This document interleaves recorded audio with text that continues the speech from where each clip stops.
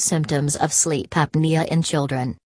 There are several symptoms of sleep apnea in children that you need to be on the lookout for.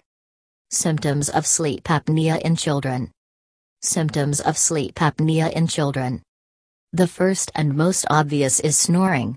While it's totally normal for a child to snore occasionally when he is suffering from a respiratory ailment, like a cold, flu, or allergies, chronic snoring is something that should never plague a child. It signals abnormal flow moving through the upper airway, as it's movement in the nasal passages that produces the snoring sound. Often, snoring goes hand in hand with sleep apnea, so if your child is suffering from snoring on a long-term basis, it's worth having it checked out. Of course, other causes of snoring can include enlarged adenoids and tonsils along with allergies, but all of these issues warrant medical treatment regardless. Mouth breathing is another red flag. We should always breathe through our noses, but if it's obstructed for some reason, mouth breathing can occur. This can cause sleep apnea because, when a child breathes through his mouth, the jaw muscles are relaxed and can elongate the face over time.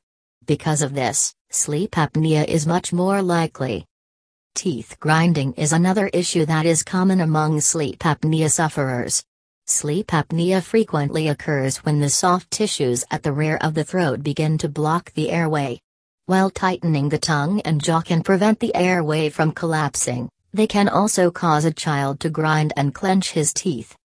Sleep apnea can cause sweating. Sleep apnea can cause sweating. Sleep apnea can also cause sweating. It is not common for children to wake up drenched in sweat. It can also be associated with lowered oxygen levels and spikes in heart rate and blood pressure. This is often related to a spike in the stress hormone cortisol and can signal that your child is struggling to breathe at night.